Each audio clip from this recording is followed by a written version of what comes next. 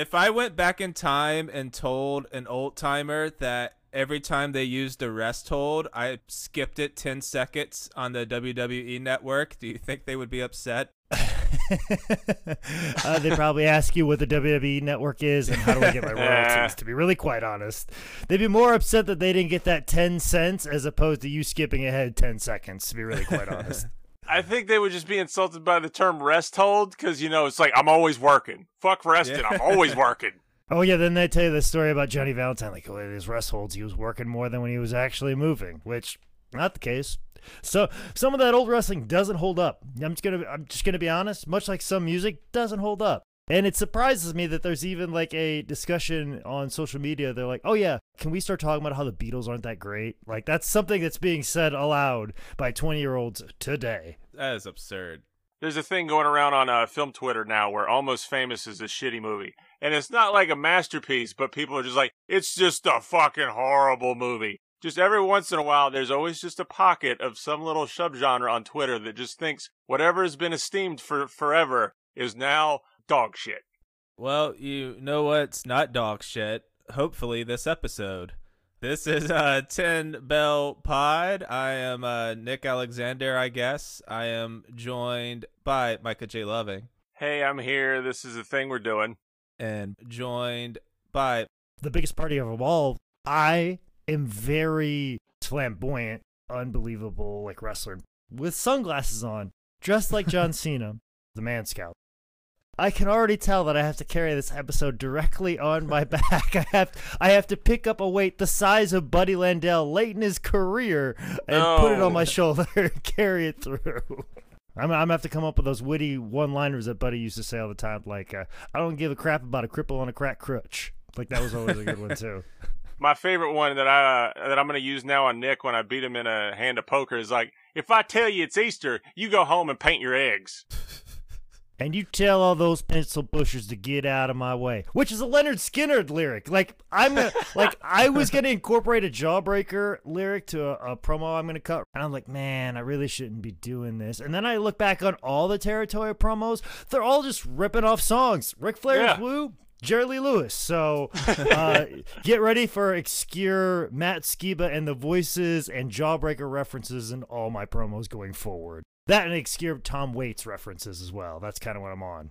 All right. Today we are talking about the first person Goldberg ever beat on TV as part of his streak. He once pissed on John Denver's airplane.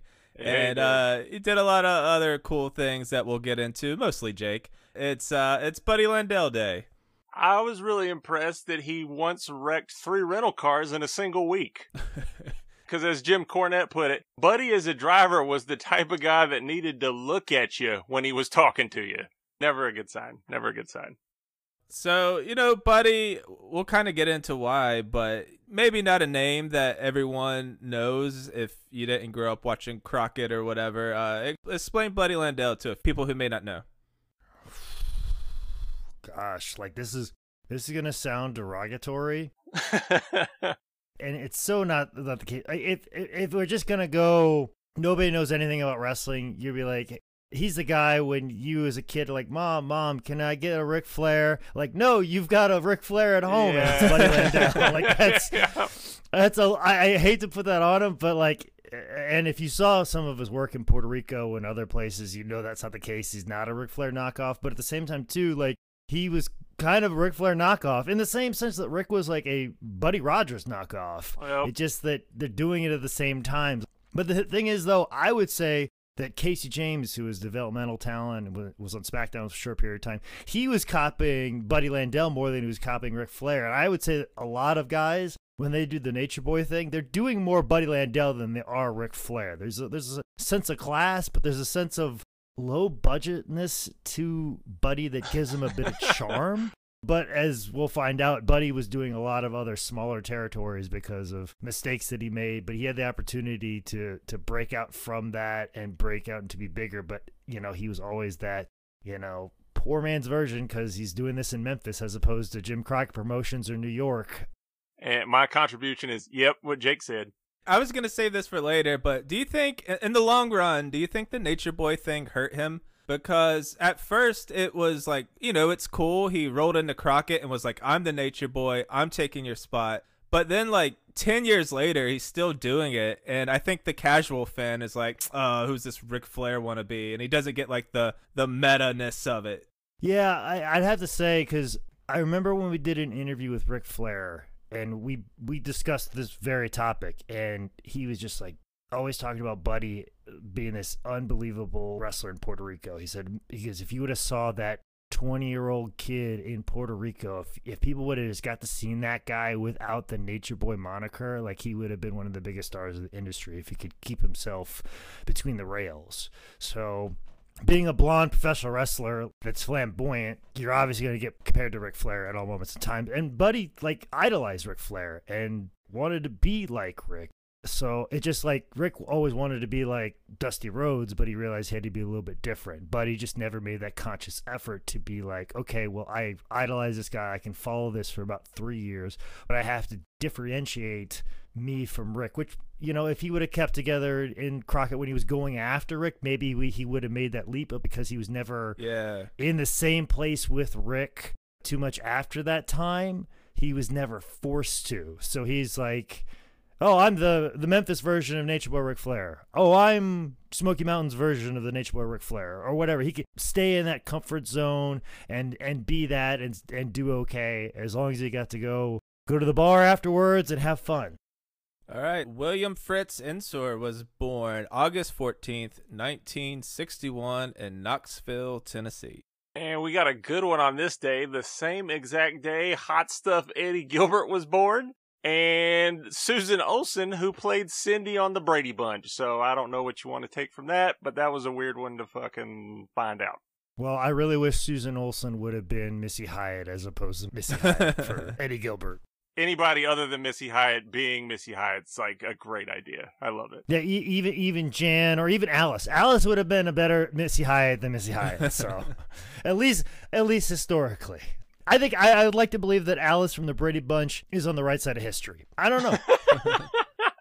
So this is a weird thing on Wikipedia. Obviously can't confirm this, but apparently his fifth great grandfather, Peter Shipe, worked for George Washington. This is total bullshit. There's no source. Okay. I think Buddy's Wikipedia, there's somebody who likes to have fun with it. Because I tried to do any more research, and if Buddy Landel was somehow tied to George Washington, that'd be in promos, that'd be in shoot interviews, that'd be all over the damn place. When I read it, I just kind of laughed, and then, it's gotta be bullshit. It's gotta be bullshit. Are you sure you've listened to every Buddy Landel shoot interview? Because I feel like, as we're going to, sometimes with these episodes, sometimes our sole narrator is the guy who we're discussing, and sometimes they're the most unreliable narrator for their own life, and Buddy is most certainly one of those guys. There's a couple stories that I will put a disclaimer in front of that the only source I have on it is Buddy Landel, so I can't consider it as fact. That's why the story being corroborated by J.J. Dillon later on is important, because I never really believed that story until I heard someone else tell it. So, and there's going to be a couple of those throughout. Sorry, Nick, did I cut you off before you really got to say it? But he was, his fifth great-grandfather was George Washington's baggage master or some shit. I mean, look it up on Wikipedia. It's bizarre. Vince would have had his ass in a powdered wig if he knew that. Right? Right? So Buddy was always a fan of wrestling, and growing up in Tennessee before wrestling was so streamlined into your home, he loved all the Tennessee guys. Macho Man was out there, Bob Roop, Robert Fuller, to name a few. Name a few, and you're not going to name Ron Wright? Jeez, Nick. The king of Kingsport? Like, if you were talking about Eastern Tennessee wrestling and you don't bring up Ron Wright, who the fuck are you? I could wrestle a show in Bristol, Tennessee. The look of the crowd, and there'll be 300 people there, and that's just good because the building only holds, 400, and they just crammed them in there, even though we're in the middle of a pandemic and we really should be distancing. There really should only be about 50 people in here, but I digress. Always, never fails. Every time I wrestle in Eastern Tennessee and somebody's got a decent house and they look out and I'm like, oh, this is a pretty good house. Noah, get us an extra 200, 300 people in here if we brought in Ron Wright. Every single time. Not like, we should bring in another name or somebody, or Ring of Honor talent, or get somebody like that. Like, no. We need Ron Wright. And I guarantee people still would say that, and I'm pretty sure Ron has passed on. And people would say, we need to book Ron Wright to come in here. He's such a goddamn legend in that area that they speak his name in Eastern Tennessee. Now, you go to Cincinnati, Ohio, they have no fucking clue who he is. But in Eastern Tennessee, to this day, Ron Wright's name is like Jerry the King Lawler in Memphis. Hands down. Okay. That'd be a niche-ass episode for us to do. Oh, yeah, we're doing it. Well, we just did it right there. That's about all I know about Ron Wright. He had a great run in Smoky Mountain. He was in a wheelchair, pretending like he was crippled, and then he stood up one day and fucked the baby face over, and it was incredible. And we'd have to get Les Thatcher in. Les Thatcher can do a whole 4-hour episode on Ron Wright.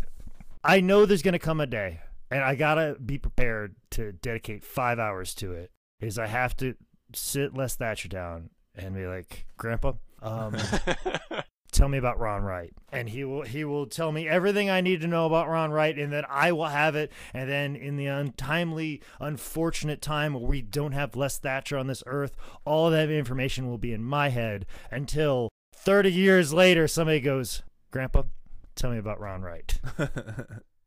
Landell was an amateur wrestler and played football in high school. I think he even had some offers to play in college, but he dropped out of school his junior year, making up his mind that he was going to be a pro wrestler. A friend of his sister ran a camera down at the local wrestling shows and ended up introducing him to Bob Orton and Bob Roop. Through that, he linked up with Boris Malenko, who was living in Memphis at the time, and after selling his car to pay for lessons, he started training in March of 1979. And I think the early years of Buddy's career, he talked about it on his shooter interview, is basically he was broken in, much like a lot of guys get broken in. You set up and you tear down the ring, but, and he'd hop in the ring truck, and then he'd even talk about how, like, he would get in the ring truck, drive to the town, set up and tear down the ring. He would referee a match. He'd come out later as a masked wrestler, or maybe do that twice later on because it's small spot shows. So he's wrestling twice on the show. He's refereeing the other matches. He's setting up. He's tearing down the ring. And I think he even said he slept in the ring truck because he didn't have enough money to live anywhere. So like just how hard is, and he talked, he's like, oh, I did that for years, like 3 or 4 years or several years. It wasn't like, oh, I did that for about 3 months and then all of a sudden I became the Nature Boy Buddy Landell and I was Puerto Rico. No, he was doing that for like years, just surviving and absorbing pro wrestling every single day, every second. I mean, it's seeping in through osmosis. He is sleeping on the actual ring and whatever wrestling knowledge is on it is seeping into his bones while he sleeps. Boris kayfabed him the entire time and put him through very brutal workouts before he'd even teach him to lock up. And this seems to be kind of like the magic number in wrestling. Did you have to do this, Jake? It's the 5 miles, the 500 squats, usually Hindu squats, right? And then 500 push-ups. Is that like a rite of passage? During that time, yes. I've always heard that milestone, and I always tried to instill that. The first round of years that I did training at High Spots, I never did the 500 push-ups, but definitely like I had people doing 1,000 Hindu squats before we ever took a bump. And Vicky, we had a girl. Her name is Vicky Lyons, and if you've seen Mick Foley's like comedy special that I believe is on the WWE Network, he talks about her. And if you've seen an episode, I believe of, I don't want to say Forensic Files, but one of those like true life crime stories. Basically, as a very young child, she got hit by a car, and it was a hit and run. And she had a lot of physical ailments, but she always wanted to be a professional wrestler. And she came to our wrestling school, and I did not give her a break at all. I made her do the 1,000 Hindu squats, and we worked our way up to it. And then people would come in new, and here's this girl who has physical disabilities ripping off 1,000 Hindu squats as these grown men who work out and have worked on chest day, bro, and back days. And here is this female who has spent most of her life handicapped is doing 1,000 Hindu squats while cursing out these big bodybuilder guys saying, "What's wrong, pussy?" Just giving them the 1-4. Like, her and me used to butt heads all the time, but she was always great at talking shit to people while she's doing 1,000 Hindu squats. She was always great that way. But yeah, that was something that I tried to instill the first time around. Now I just don't have the time to dedicate that much time to exercise. I just assume that you're going to walk in with the shape that you need so we can get to the training portion of it. But yeah, that was always a big thing. I've always heard that. All the old timers talk about that. That's what you had to do first because you have to make sure you're in shape for it. Because also, too, you got to keep in mind, that's in an era where we don't have a gym on every corner, every block, every shopping mall, which we'll be back to that very soon. So don't worry, because all the gyms are going to close because nobody can get in them. But I digress. Buddy's first match was in Johnson City, Tennessee, also home of The Hideaway and Atomic Comics. I love doing comedy there. Around October of 79. Buddy immediately got sucked into some wrestling drama when Southeastern Championship Wrestling split in half, with some of them going to All-Star Wrestling. And they were like legit blood and Crip feuding, like with guns, and it was terrifying. Well, that's the Wild West days, if somebody ran your town, that's always like, he's running my town. Because there was a lot more money to fight over. That's what's so ridiculous about indie promoters now. They're like, he's running the Mooresville Armory. Doesn't he know that I run the rec center up the street? He's going to go back-to-back weeks. Or even just like the North Carolina indie scene, like the weird stuff of AML. Like, well, these guys over here, they wrestle for AML. We can't use them over here, even though we run Charlotte, they run Winston-Salem, and they're two totally different crowds because the Winston-Salem crowds suck, okay? Like, that's why. Sorry, that you just do, because you sit on your hands, you don't care about nothing. Hot takes. Hot takes right there. But it's that thing, too, of like, well, we're trying to present a similar product, and we're in the same state. Shut up. Your clientele should be the world and streaming and out there. But when you didn't have those things, when it was solely the town, when you were fighting over 1,000 people that went to wrestling every week, yeah, that's a big, that's going to divide the audience. During that era, there's a valid excuse. And yeah, go ahead and throw some guns and knives at each other because that's some serious money. Because if those thousands are paying, $5 a head on top of concessions and everything else, you could be getting anywhere from $5,000 to $10,000 every week. And somebody's going to cut into that? Fuck you. I'd murder you. It's like, that's how it is. But like indie promoters today trying to do that, we're fighting over who gets to lose money this week on this town. That's all really it is. Who gets to lose money on a flight for Brian Cage? That's really all we're doing. Like who's gonna lose $500 when they buy a ticket for whoever else from the West Coast?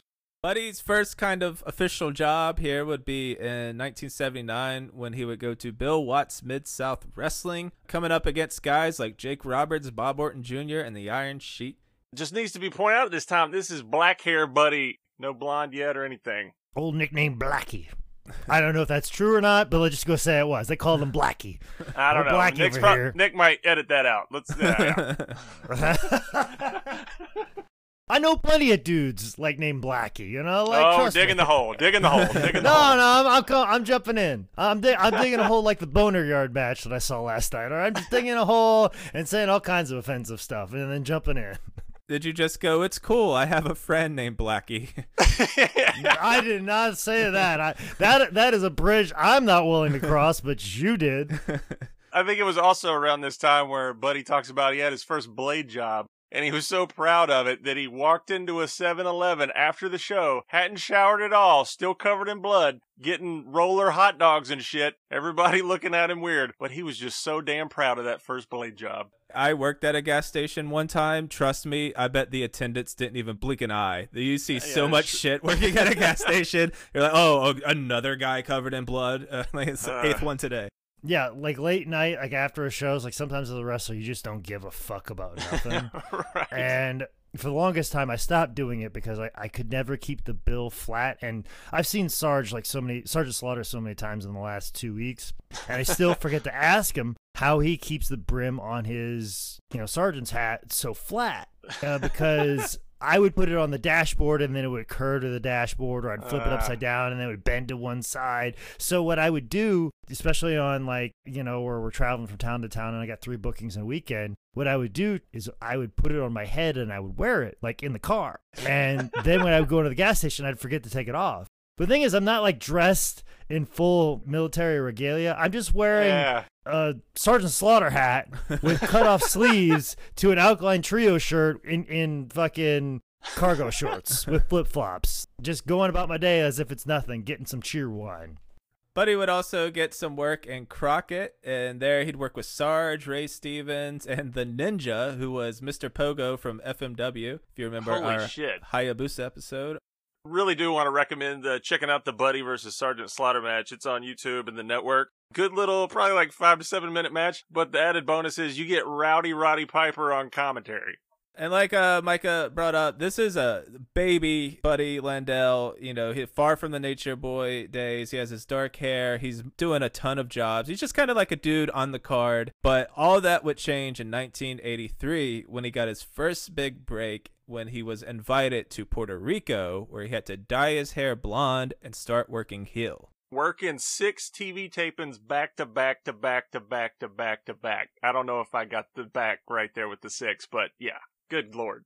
Also keep in mind, too, like if he's wrestling that much in Puerto Rico, he's kind of developing a new character. It's great time, and he's getting a lot of reps in. Also, too, we just mentioned he was in Mid-South, and you just list off the guys that were there. Mid-South, shitty fucking driving territory, but as far as educational during that time, the best you're going to get.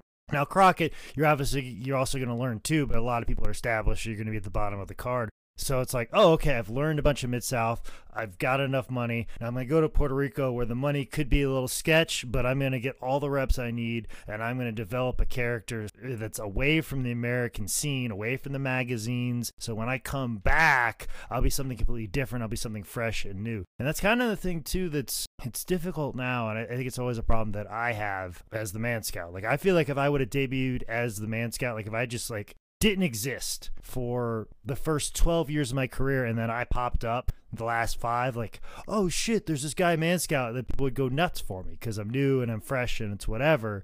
But if you've been around a while as the same thing, or you've been around as this, they're like, oh yeah, I've heard him before. Oh yeah, I've heard him. Like Homicide. Yeah. If someone like you can't tell me if Homicide just appeared 5 years ago that he wouldn't be just as over as some of the guys that you see on GCW. But now it's so long as a thing, like, oh yeah, Homicide's good. Yeah, I've heard of Homicide. Yeah, Homicide's a thing. Where it's like, no, you guys should get fucking excited by Homicide because it's fucking incredible. Yeah. Smoothest motherfucker in the ring. And to quote Eddie Kingston, that motherfucker built New York. He's the best and still goes just as good as he did in his prime. So while in Puerto Rico, he would win their North American title March 5th, 83, before dropping it to Pedro Morales in June. I thought it was also interesting just watching some Buddy matches from Puerto Rico that he's booked as just this muscle monster powerhouse who his finisher for Buddy Landel was just a gorilla press slam and then flexing in the ring for the 1, 2, 3.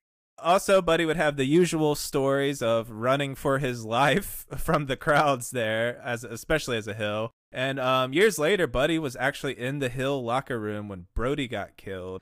And he himself even brought up a time in 83 when Carlos Colon said that he would kill him if he didn't do, I think it was a finish. Yeah, I think so.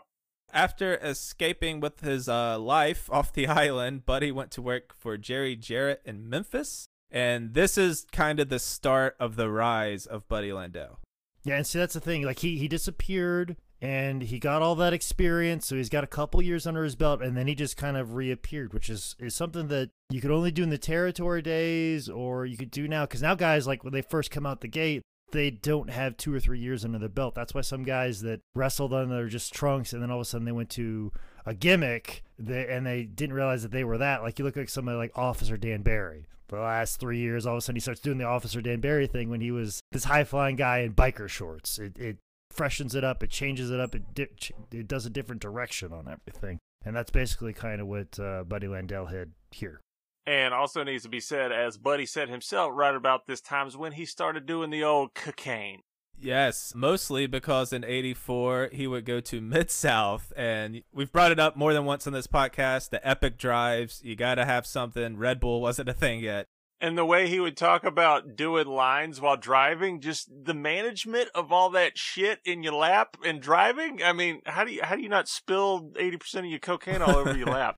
The names really start jumping up here as Buddy's earning a higher spot on the card. He's tagging up with Butch Reed. He's having matches against the Rock and Roll Express, Magnum TA, Kerry Von Erich, and Steve Williams. The one thing that Buddy brought up that I thought was interesting that I hadn't really thought of is that, like, he said Bill Watts would be up front with you when you got to the territory. He'd be like, you're going to be mid-card for about 8 months, get lots of experience, and then you'll head out. I hadn't really thought about that before, but just, Jake, I guess it's kind of different nowadays, but did promoters kind of give you an idea right up front what they're going to do with you to that degree, or is it just kind of like, whatever? If they do, they're lying to you. Okay. But good ones just want to see what happens. And Right. The great ones see where it goes and then adjust their plans to where it ends up. There's not a lot of great ones. What they just usually end up doing is like, oh, this cool match versus this guy. Okay. Or this guy's our babyface guy that we feed guys to. Okay, he got signed. Great. Let's find somebody else real fast.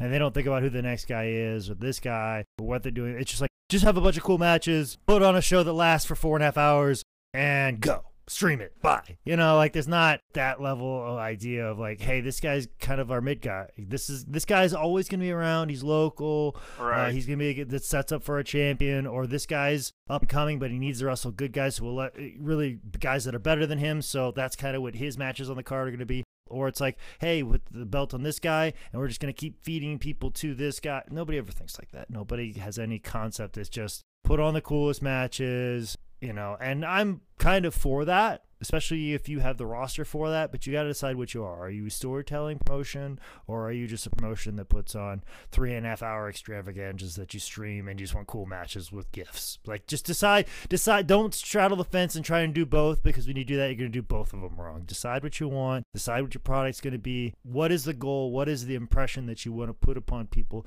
that they're going to see when they watch you? And they don't. And for all of his flaws, Bill Watts knew exactly what he wanted at all moments in time. And being the guy that's sitting there with the budget ledger in front of him and Towns and what everybody's doing, and doing that all by hand and figuring it out, then yeah, he definitely should tell you exactly what he wants, and he expects you to do what he wants because he has plans. And there's this tremendous amount of pressure, and luckily all those guys are extremely talented, and they came up and delivered on that pressure. So yeah, that's why Mid-South was so great. And I remember Buddy showing me a promo that he took during that time, and Jesus Christ, like at no moment in time in Buddy's career would you ever say like, man, I want to have a body like Buddy Landel, other than this one picture from Mid-South. He looks incredible. I'm sure it's online somewhere. Just look for the best looking Buddy Landel 8x10 out there in the world. Yeah. That's from that Mid-South era. Like, he just best shape of his life. The drugs hadn't and the partying hadn't got to him yet. He came back from Puerto Rico. He'd been working, probably getting in the gym a lot, probably hanging out with a lot of those guys that are lifting a lot Mid-South, and just getting to town early, getting that gym workout, then wrestling, and then taking off on an 8-hour drive to the next town. In February of 85, Buddy would head back to Crockett, and this is the run that's going to make him a star. He joined J.J. Dillon's stable, coming into Ric Flair's hometown, claiming to be the Nature Boy. And he's going to get all the big names here. Buddy was working against Magnum, Dusty, Flair, and George motherfucking South. Speaking of George South, George told me a story about Buddy that sticks with me to this day. And I've made jokes about it on social media, especially every time I fly. It's my favorite story in the whole world, and I quote it all the time. During the time that like Buddy's there, Crockett is exploding. You know, Crockett has the plane. I don't know if they have a couple of planes at this time, but they get the private jet because they're trying to double shot as much as possible. And there are a few times that someone like a George South was allowed on Crockett's plane, or like they'd be flying someplace and the whole crew is flying there. They charter an entire jet for the crew or whatever. And you know, sometimes it's like, hey, we gotta leave at 6 a.m. or 5 a.m. because we got an 11 o'clock show, so we got to get there early, and it's quite a distance away. So like there was one flight that was leaving out at 5 a.m. So it's still dark outside, and obviously 5 a.m. if you're a partier, your thought process is, and it's when I was the grips of substance abuse, I subscribe to this where like, oh, it's leaving at 5 a.m. It's a flight. It's a long flight. Tell you what I'm going to do. I'm just going to stay up and drink all night. I'm just going to stay up, party, do whatever, and just get completely fucked, get to the airport. And it's a charter, so I don't have to go through security or any of that shit. I just pull up, park, hop in the plane, and I'm fucking good. Boom. So not all those guys subscribe to that, and you have a lot of guys that take this very seriously.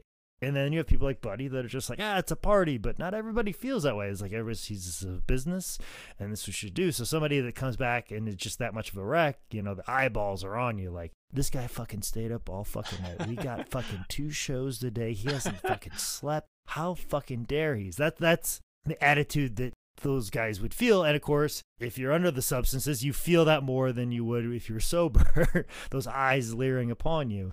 And of course, it doesn't help when Buddy gets on Crockett's plane at 5 a.m. when it's still dark wearing sunglasses. Gives it away. And Gives it all away. There is a famous story where Buddy is walking onto the airplane with sunglasses on, basically still at night, fucked up, smelling like a fucking brewery, probably got some booger sugar hanging from his nose, sits next to George because he doesn't want to sit next to like somebody like Tully, who probably got a nice night of sleep, or Dusty that kissed his kids goodbye before he got on this plane, or Ric Flair, who the biggest party of them all didn't even do that. Buddy sits next to George because, George is going to be non-judgmental. And then he leans over to George wearing sunglasses and then tips him down and whispers to George like, "Hey, George, you think they can tell I'm fucked up?"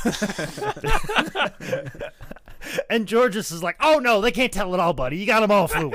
You got them. Nobody can tell. Nobody can tell." So every time I get on a plane, I always have sunglasses on, and I always think about that story. And I'm waiting to lean over to a stranger and just be like, "Hey, I think they can tell I'm fucked up." And then on the reverse of that, anytime somebody's fucked up, I pull the George South. Where like if somebody is clearly fucked up and they're clearly trying to cover it up, I always walk over to them and be like, "Hey man, they can't tell. You got this." and they're like, obviously, like I can see it, and they're like, they don't think anybody can see it, but I can see it, and then they start getting super paranoid, and then you watch that unfurl, and that's my favorite thing. So just that story that George tells about Buddy during this time is pretty fucking remarkable. Also, too, another story of just how out of control Buddy was at this time. This is where really the wheels are coming off. Oh yeah.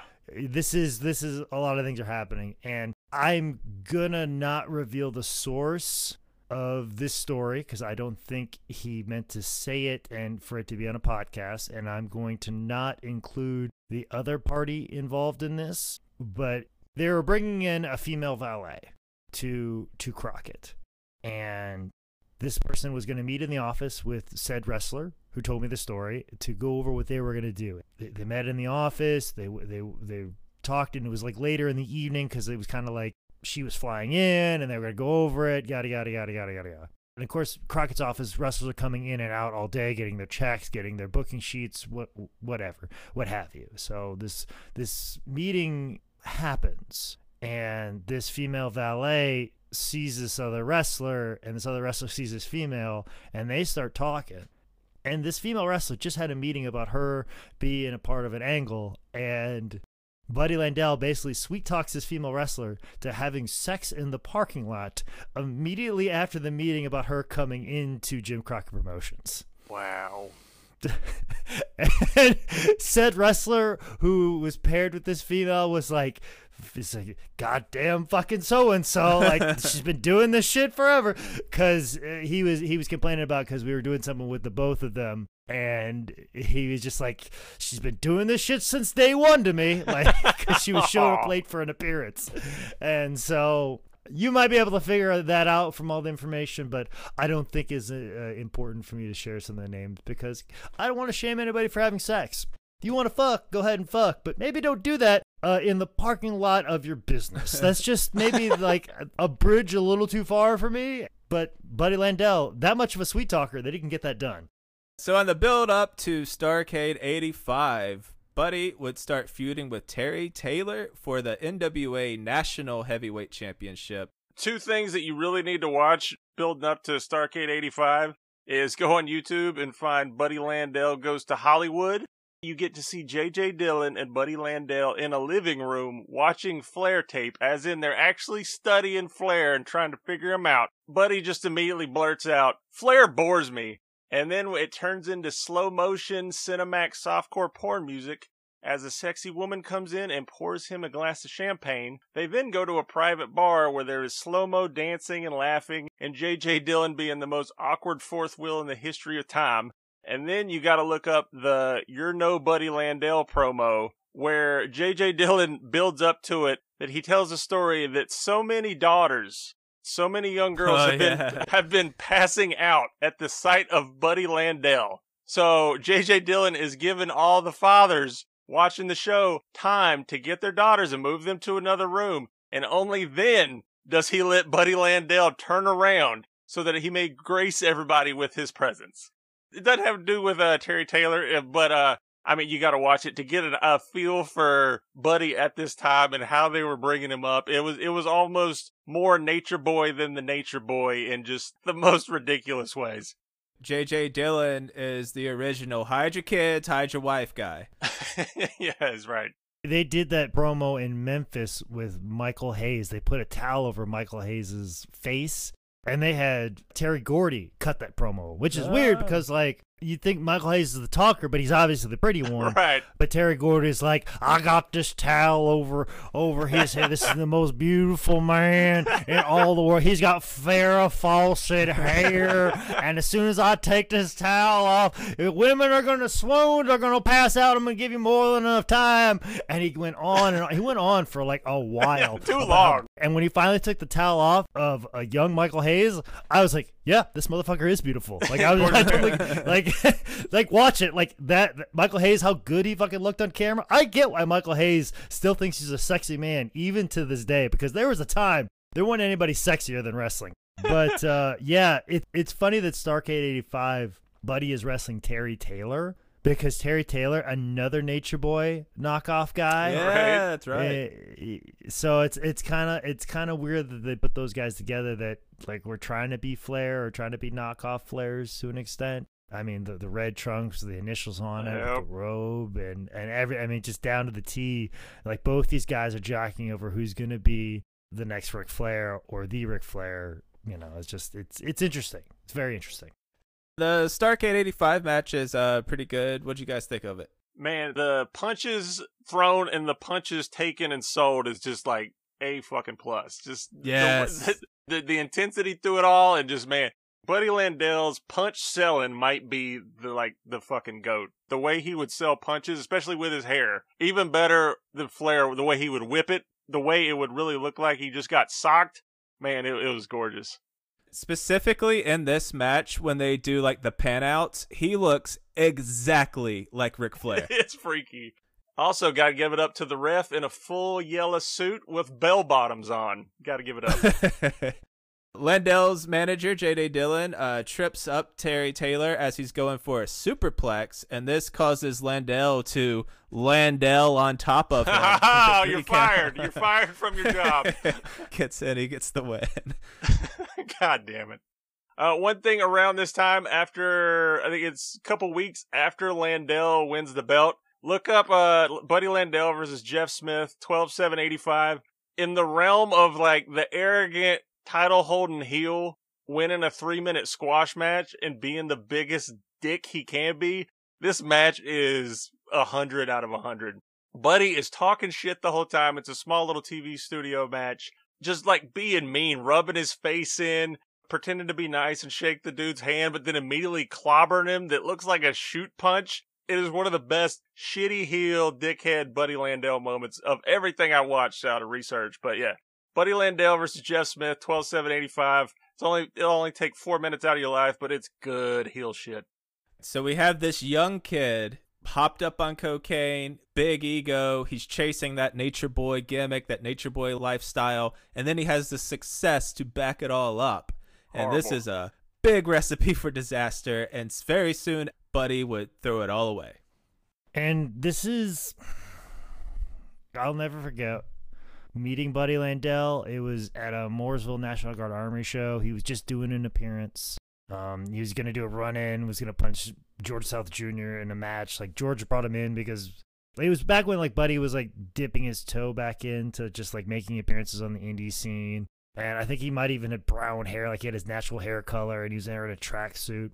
But we also had Tracy Smothers there, and seeing Tracy and Buddy Landel go back and forth was like the most entertaining thing. I learned so much about Buddy Landel. I learned so much about Smoky Mountain Wrestling, and Tracy was just like winding Buddy up. Like it was better than any shoot interview, better than any TV show that I've ever fucking seen in my entire life. Just Tracy Smothers queuing up Buddy Landel, who hadn't been in a wrestling locker room in several years, and Buddy just being buddies, spilling off all his fucking stories. And like Tracy asked the best fucking question. He goes, "Buddy, how many times were you close to making $1 million?"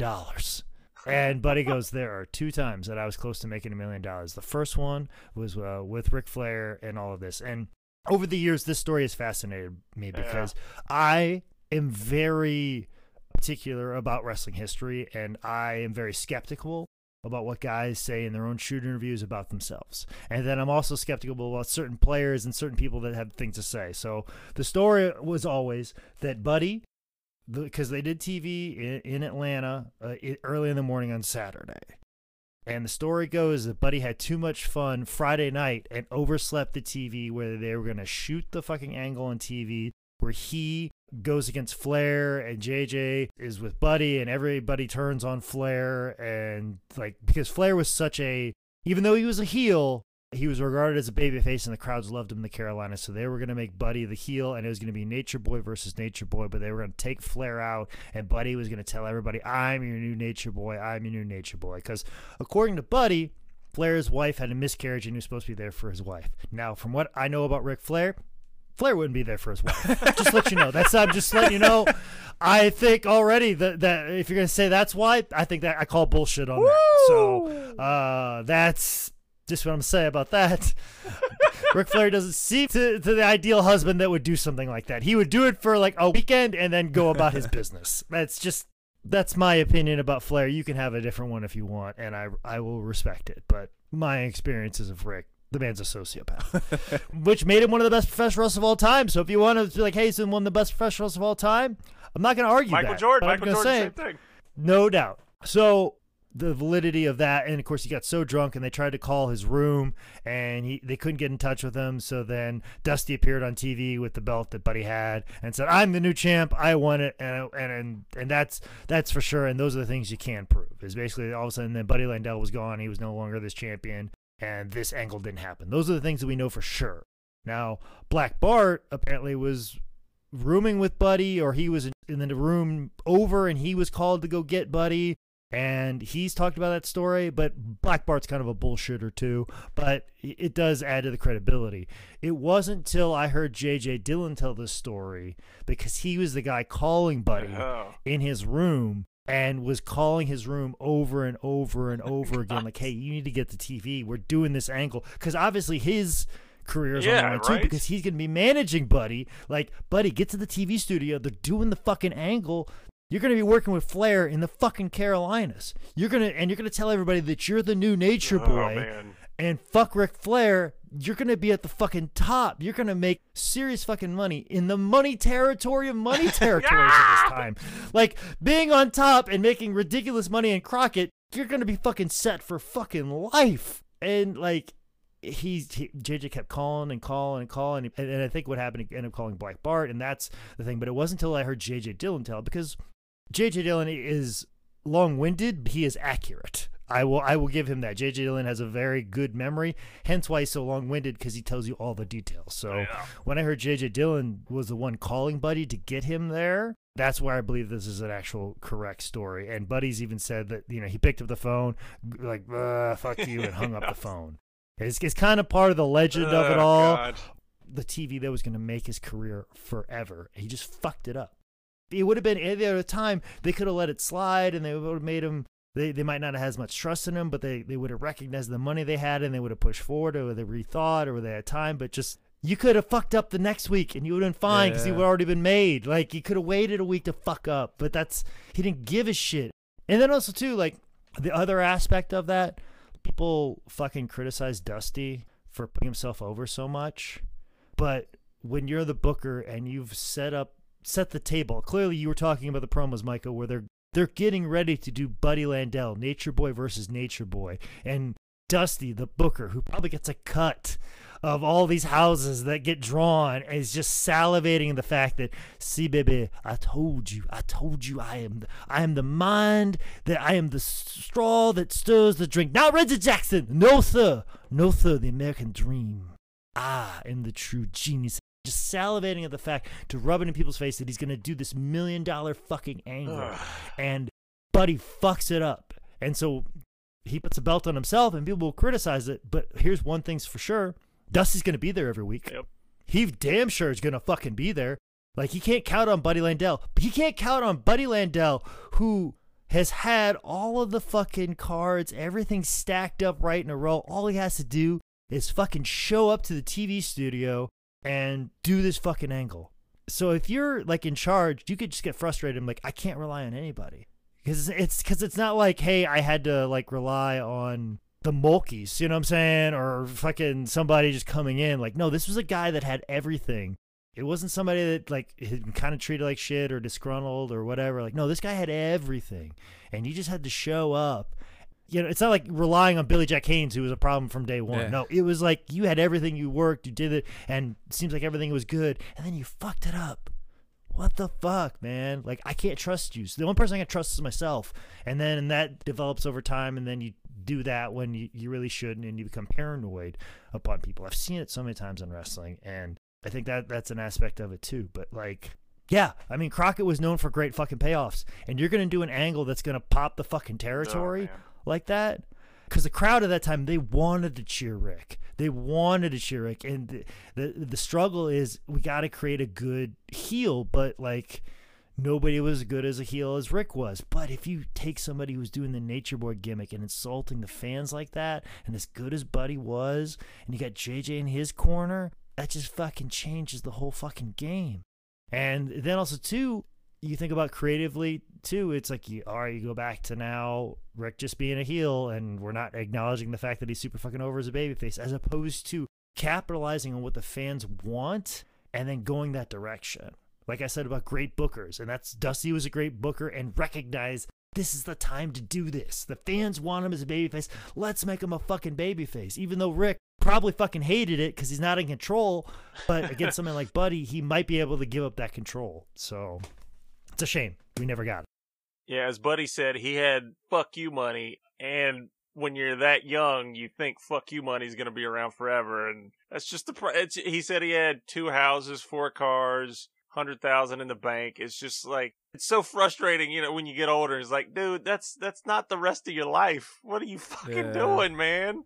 Well, and also too, at this time, George tells a story about Buddy Landel, where at this time when he's got all that money, he gets a gold chain that's got Buddy in gold around his neck. And like, as the wheels are starting to fall off, Buddy told George, he goes, you see this chain right here that says Buddy? No matter what happens, I ain't ever selling this. And then that motherfucker went to Memphis, and he had to fucking sell that shit. So like, that's a little bit of a domino effect here. Apparently, Buddy's spot was given to Sting. Yeah, baby. After getting canned, he said he went to Tennessee to dry out, and then they were like, oh, so that means you were trying to get better. And he was like, no, I was still doing a lot of drugs. Yeah, I was still fucked up. I was just making less money. Like, even working Lawler on top. Like, yeah, right? I am tagging with Bill Dundee against Lawler and Dutch Mantel, and I am making significantly less money. Like, I am in the best spot. Jerry Jarrett is involved in this fucking angle. I have the 2 owners of the company involved in this fucking angle, and I'm making less money. How is that fucking possible? And this run in Memphis, it was when Buddy did another thing that kind of helped him stand out, something people still talk about today, the Bill and Buddy show. This is another one of those cases of Memphis being ahead of the curve. And people will talk about stuff that the NWO did, and they're like, oh, well, we did that in Memphis years ago. And basically, the whole angle started Lance Russell, well-respected, probably one of the best wrestling commentators of all time, mostly because he knew just enough to communicate to the fans what's going on, but he knew less than he should to make it a unique and interesting reaction to everything, and so he could explain to the common person what's going on as accurately as possible to their communication, because sometimes as wrestling commentators you get so inside that the common person doesn't understand what you're saying. So that's why it's important to be relatable to everybody, to the masses, and Lance was great at that. Also too, Lance was great at being a straight man amidst all these wacky and crazy characters. He was the barometer on how bad of a guy this is. If guy did something like insult somebody's mother, instead of, like a wrestling commentator laughing, oh, it's a good your mama's joke or whatever, Lance would be like, come on, be respectful to women. It's International Women's Day. Show them some respect. Even though it's not International Women's Day, he would put more gravity to the situation of what's going on, and make it more severe. And he'd always make it more severe than what it is. And heroics, he would trumpet it higher. The dastardliness, he would run them into the ground. And very well respected. He was the voice. He was the barometer to everybody. So when Bill Dundee fucking slapped him on TV, like any man, he's just like, you don't fucking slap me at work. And he's just like, I refuse to talk to you. So Lance would always go over and talk to everybody, no matter what they said. But Bill, you laid your hands on me, I'm not going to talk to you. I'm not going to interview you, Bill. Go in the ring. So they did that a couple times. Like, I'm not gonna interview. I'm not gonna talk to you, Bill. You don't get any microphone time because you showed me disrespect. Just like a child, you know what I'm saying? Like, you shouldn't be disrespect, because that's the thing too. Like, you see all these guys, like these announcers getting beat up, and then like a week or two later they're interviewing. Right? No, I refuse to be next to that guy. You know what I'm saying? Fuck him. So true. Just that whole real life thing of like, no, fuck him. I don't feel safe. I don't fucking feel safe at my job environment. I'm not gonna go. That's a real fucking thing. So Bill Dundee's like, all right, fine, Lance, you don't want to talk to me? You don't have to. So they set up their own commentary desk and took it over. Do you don't want to talk to me? Go ahead and leave, because we're doing the whole show now. And just taking over, the idea of taking over the show and calling it the Bill and Buddy show. And then also too, like I alluded to earlier, the angles involving Bill Dundee and Buddy Landel having a tag match, and a very young Jeff Jarrett is the referee, and everybody knows the name Jarrett, and they know Jerry Jarrett. He knows he's the promoter. And the referee, obviously a young referee, doesn't know what he's doing. He's purposely put out there not knowing what he's doing, so he's not doing. So they're getting hot at the referee. They're yelling, and finally they just attack the referee. And it's like, whoa, wait a minute, wait a minute. They attack the referee, and then Jerry comes in because it's his son, and the idea is that, like, the boss's son go out there and work, much like at a restaurant, like you see like the kid busting the tables, like, what if somebody just punched the little busboy who just happened to be the owner's son? That's basically what just fucking happened. And then all of a sudden Dutch Mantel comes out. Jerry Lawler's already been gone because of a lose or leave town match with Bill Dundee, and Jerry Jarrett, who's the owner, completely upset. There's a viable reason. I don't care what happened with Bill Dundee. We're bringing Jerry the King Lawler back from this lose-or-leave town stipulation. You're in big trouble now. You shouldn't have done that. Well, guess what? I don't care what happened in this lose-or-leave town. We're bringing back Jerry Lawler. So what a great angle. What a great thing to be looped into. But even with all this, and as incredible as this is the story, making probably a third of the money he would have if he was wrestling Ric Flair. Probably a fifth of what he was going to make. But just still, even in his prime, he's incorporated in this amazing angle. All the promos in it are just incredible. But unfortunately, if you're trying to get sober, Memphis is the wrong place to go, to really quite honest. You can get just about anything you want at any moment in time. So yeah, Buddy talks about how he has no memory at all whatsoever of doing the Bill and Buddy show. He was so damn coked up. Be sure to go on YouTube and check it out, though. It's so good. Like Jake said, they set up their own booth. They go over to Lance Russell and they take the script for the show and they're reading through it like, oh, it says here we got to go to the Jerry Lawler video spot. Oh, we're not going to do that. And then you got the production guy coming out here who's like, well, we have to do it. We're going to run anyway. All right, fine, do it. And then you get a tag match later in the show with them in the Bill and Buddy show. Lawler in a tag match. And they talk so much shit on commentary that Lawler gets pissed off in the middle of the match, and then him and Dutch Mantel walk out of the match for a countout loss. And you're like, oh shit, they got him. But then they enter on the other side of the studio with chairs ready to attack Buddy and Dundee, and they just beat the shit out of the set. It's so damn fun, man. You gotta look it up. The big blow-off match that I want to see in its entirety, there is a Texas death match between Buddy and Bill Dundee versus Lawler and Dutch Mantel. There's clips of it on YouTube, which you can check out. I'm going to try to dig deep and find the whole thing. But, all right, tag match, Texas Death Match. It goes 48 minutes, 57 seconds. There are 26 falls. It's like ECW shit back even then. Jake was talking about them doing stuff before their time. This match is, even the clips are good. They got metal stanchions as weapons. They're bringing tables and putting it on top of the wrestlers and like bouncing up and down and table surfing on them. There's some goofy ass fun hardcore spots. I want to find that match in its entirety. Check that out on YouTube for sure.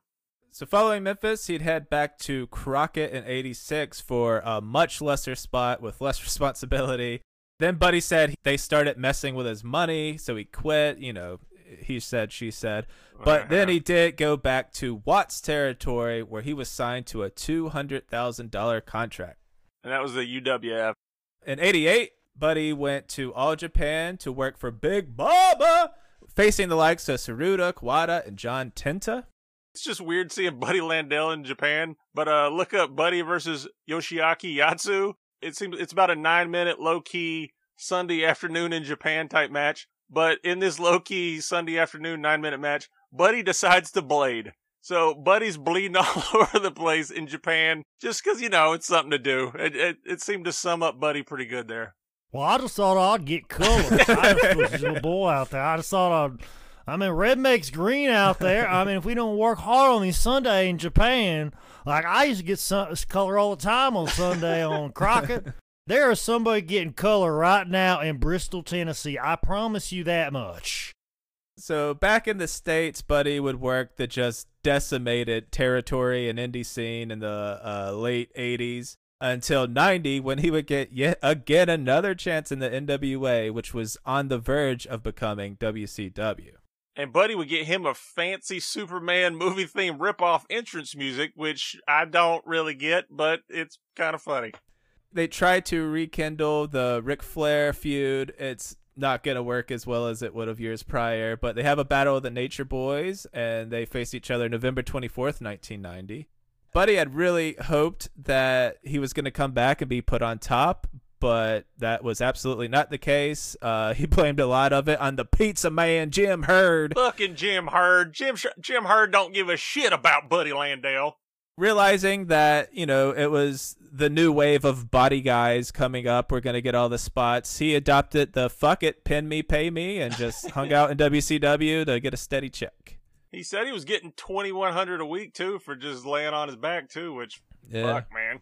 He'd face Flying Brian at the 1990 Great American Bash. I would say this, of all Buddy's, this run of WCW, check this one out the most.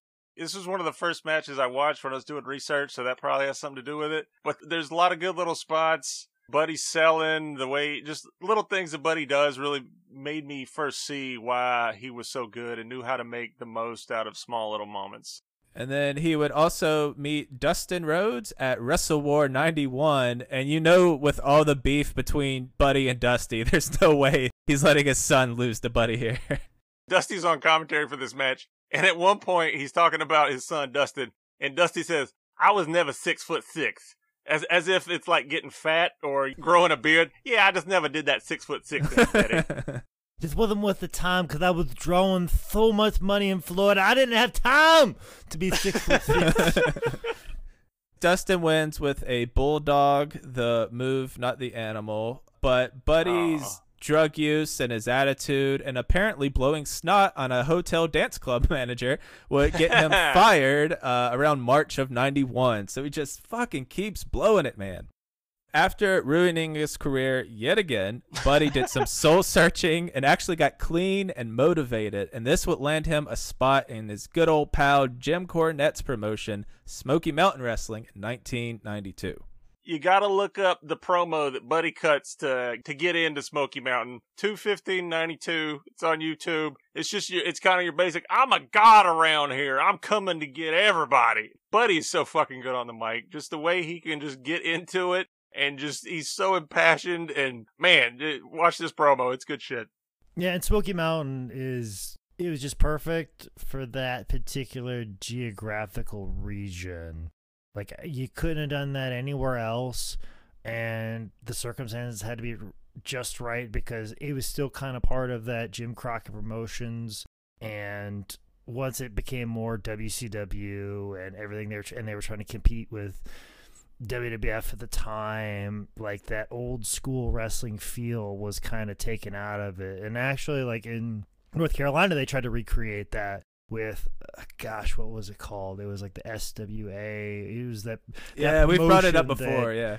Yeah, that it escapes my mind right now, but like Shamrock was there, Nasty Boys were there, Nelson Royal was involved, and George Scott, I think, was a booker for a while. They Tatanka wrestled for him. They had a lot of guys like that, but they never really like had the dedication to it, or had the production people involved, or the right people pushing it forward. Where Cornette was still very much kind of in the prime of his career, so he was very motivated to get Smoky Mountain going. And, of course, Rick Rubin's money was probably helpful as well. So Smoky Mountain for that geographic region was just perfect because they felt like WCW was no longer the wrestling that they watched anymore. So that segment of the audience that got left behind, which, I mean, heck, a lot of that segment of the audience still exists now. And that's why those NWA Legends Fans Fest were so successful, especially in this geographic area where they feel like they just lost the wrestling civil war, which could start a whole political conversation about like people in this area still have got over the Civil War as well. But I digress. I will only talk about what I know. There are still some people that are mad that they lost the wrestling Civil War. It was about territories rights. There you go. That's a t-shirt. So Buddy does have a pretty epic run in Smoky Mountain, but this ain't it. He almost immediately dips over heat with Tim Horner getting the belt put on him. Who doesn't hate Tim Horner? It seems like every time we dive back into one of these old school guys, everyone has a story about how they hate Tim Horner. There's even a shoot with Tim Horner's mom, and she's like, don't care for him. I mean, I've told you my Tim Horner story. We don't have to fucking. I'm not. Yes. So you've heard mine's been put on the record, and Cornette doesn't like Tim Horner, but at the same time, too, Tim Horner, he was an integral part to Smoky Mountain. Mm-hmm.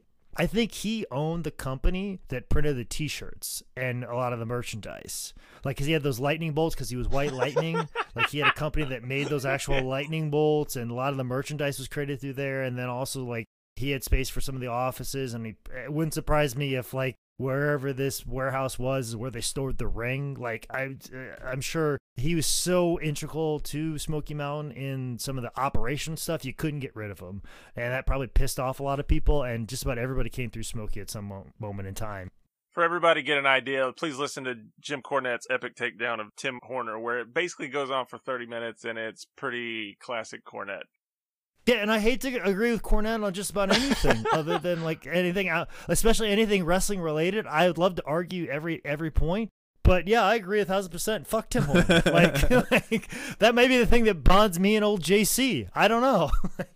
And as the story goes that Buddy got fired from his first run, him and Mr. Tim Horner, they were in an I Quit match, and at some point during this, when Tim Horner put the microphone up to Buddy Landel to ask him if he quits, Buddy takes a beat, takes a deep breath, and then sings Moon River, apparently pissing off Cornette. He had to go back on production videos and edit it out for right shit. Buddy singing Moon River during an I Quit match is what got him fired from his first run. So Buddy would spend 93 and 94 in the USWA, even picking up their heavyweight title from Jeff Jarrett. And then in 94, he would come back to Smoky Mountain, this time for a real run, and he would come in swinging, taking the TV title off of Brian Lee.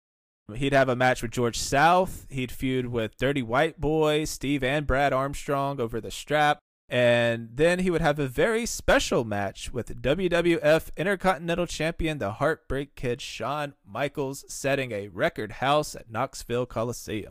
Sold it out, baby. Well, let me tell you how that fucking happened. And you guys already fucking know, and I'm sure you guys have watched it. So obviously you're like, already Shawn Michaels wrestling on a Smoky Mountain show in 95 for the IC title. You're like, how did that happen? Well, just for those of you who didn't know that happened, Smoky Mountain had a very good working relationship with WWF. There's multiple podcasts that lay that all out and why that is. You know, The Undertaker came in and wrestled the Unabomber, Glenn Jacobs, and that was the thing that got him his job eventually. So there's a lot of that going on. And obviously bringing Shawn Michaels in. Shawn Michaels in 95 too, like prime fucking Shawn fucking Michaels. man. This is the man. Like, and they could have just sold it out just on its own or had a good house. But I think the thing that was kind of the tipping point for that show, that's like, I can't miss this show, and I'll explain to you the power of it, is the promo that Buddy cut leading into that Shawn Michaels match is such a fucking work of art. It starts out with Cornette in military fatigue because the whole Armstrong Army thing's going on at that time. And he does the stereotypical, make sure you be there, Knoxville, Tennessee, and it just, you know, the date and information. And like, he just kicks it over to Buddy to do just the regular old fucking wrestling interview. I'm going to beat you, Shawn Michaels. You call yourself a sexy boy. Well, I've been the sexy boy since 1985. And you're expecting this very typical wrestling promo that you've seen a million times in every territory on the planet. And for whatever reason, on this day, Buddy's pulled at your fucking heartstrings and talked about how, like, you know what, I've said I've been from a lot of different places, but in reality, I grew up in Knoxville, Tennessee, if you couldn't tell by my thick Tennessee accent.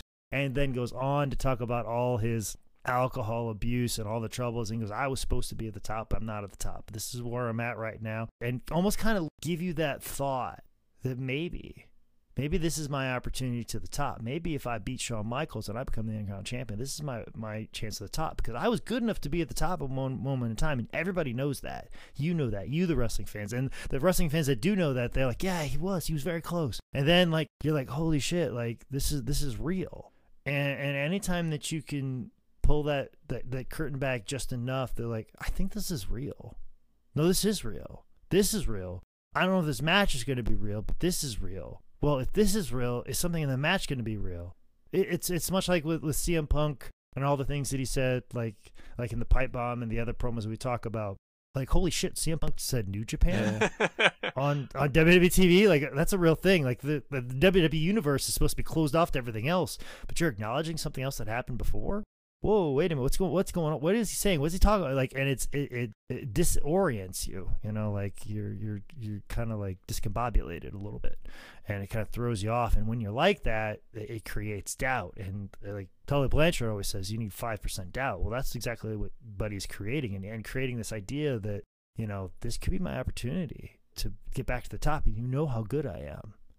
It did such a great job of suspending that disbelief that the owner of High Spots, Michael Bakikio, who is a Smoky Mountain Wrestling fan, a tape trader this time. This is when he's in law school at Wake Forest in Winston-Salem. He saw this promo and had planned to do something else the day of that show. He wasn't going to go to that Smoky Mountain show. He would go to Smoky Mountain shows of like Asheville or wherever. But he saw this promo that Buddy cut, and Michael, the owner of High Spots, who claims to not be a wrestling fan and tries to deny he's not a wrestling fan, but he was a wrestling fan. He saw this promo and was like, I have to drop everything. I have to go see this match with Buddy Landel. I have to drive from Winston-Salem to Knoxville, Tennessee to see this match where Buddy Landel wrestles Shawn Michaels, because I believe there might be a possibility that he could win the Intercontinental title. Michael talks about this promo being a thing that got him in the car and drove hours to see this match. And that is what professional wrestling is supposed to do, is supposed to create a call to action to get fans from their homes to the arena to see it live, because they want to experience that moment. That's what pro wrestling is. That's why I fucking hate empty arena shows, because that's what pro wrestling is to get people a call to action that you're so drawn to it. You have to fucking be close to it. You have to be in the same fucking airspace as this fucking event that you want to fucking see. That's what pro wrestling is supposed to do, and that's exactly what Buddy Landel did for Michael Bakikio as the owner of it. Much in the same sense what we detailed in a bonus episode about what CM Punk did to me. That's exactly that exact feeling Buddy Landel created for that match and created for a lot of people. So I'm sure they would have had one heck of a house, but the thing that made it sold out was this promo by Buddy. When you have someone of the star power of Shawn Michaels, and then you have a piece of promotion that is as good as this, guaranteed sellout every time. It doesn't get any better than that. What are your thoughts on the actual match here? Man, it's good. The way they're chanting "Buddy, Buddy" before he even comes out to the ring, just the vibe from that, it makes it all pretty damn special. One of my favorite parts, the announcer actually does the "Let's get ready to rumble," and you got that combined with the Super Bowl of wrestling. It was like, I was like, is Cornette gonna have fucking Mickey Mouse out here as a special guest referee? He was like trying to pile lawsuit on top of lawsuit. He had a Ninja Turtle as a special timekeeper, though, so. You know, this is prime Shawn Michaels diva, but Shawn, like, lets Buddy get all his shit. Like, he makes Buddy look good. Buddy's going to go on to lose here. But, man, Shawn, like, gets one of those put the other guy over wins. And as Buddy told us, like, Shawn told him, like, you call it out there, you're the man. Yeah, Buddy is very appreciative to Shawn, called him the GOAT in ring, and I was like, oh, this is why Jake wanted to cover him. That's right. We just got to get another piece of the defense, but that's just Shawn knows. Like, Shawn knows how good Buddy is. As much of a mark as Shawn was for Ric Flair, like, you have to know about Buddy Landel and then the times through Mid-South and Shawn growing up in that area. Like, he's been aware of someone like Buddy Landel for a while, and just I'm sure Shawn was excited to wrestle somebody like Buddy Landel. It's probably why he was like, oh yeah, give me that guy. I get to wrestle Buddy Landel. I mean, I'm not going to wrestle anybody like that here. It's just like kind of like when people tell me when I get to the arena, like, hey, you're wrestling Hacksaw Jim Duggan. I'm wrestling Hacksaw Jim Duggan? Awesome. Cool. I remember watching him growing up. It's, as opposed to you're wrestling Jason the Crazy Boy Kid. You know what I'm saying? Like, oh, I'm going to like make this guy look good and I'm going to get out of here. Now, granted, usually it's like, oh, I'm going to lose the Hacksaw. Fine, great. I should lose the Hacksaw. But like the idea of like getting to wrestle somebody like that you've heard of and been around with, I mean, the dream match for me is wrestling Christopher Daniels, or it was always Brad Armstrong. Like, I know this guy's a great fucking worker, and like, fuck yeah. And I think like Shawn probably sensed that, and with Buddy being clean and sober, is like, man, because there's always that thing of like, man, if Buddy was ever clean and sober, he was one of the best. I'm sure Shawn's like, man, he's clean and sober. Let's see what the fuck we can do. And also too, Shawn Michaels wants to prove to everybody, like, I just had a great fucking match with Buddy Landel and fucking Knoxville. Fuck you. Can you do that, Brett? No, you would have fucking did your same ass fucking comeback, Brett, and you wouldn't have created the fucking emotion we did. I would say if you do want to watch this match, do go back. There is when Shawn was just starting out, man, 1984 Mid-South, Buddy versus Shawn. Shawn's wearing a red MTV shirt looking like 12-year-old Shawn Michaels. You get to see them work then and Buddy go over in that match, and then you get to see them turn into what they are now, and kind of things have turned around for each of them in different ways, but it'd be a cool double feature to watch those two matches back to back. So after Rick Rubin lost all his money that he was willing to lose, and the Mummy went off to star in Hollywood's Brendan Fraser franchise, Smoky Mountain closed down.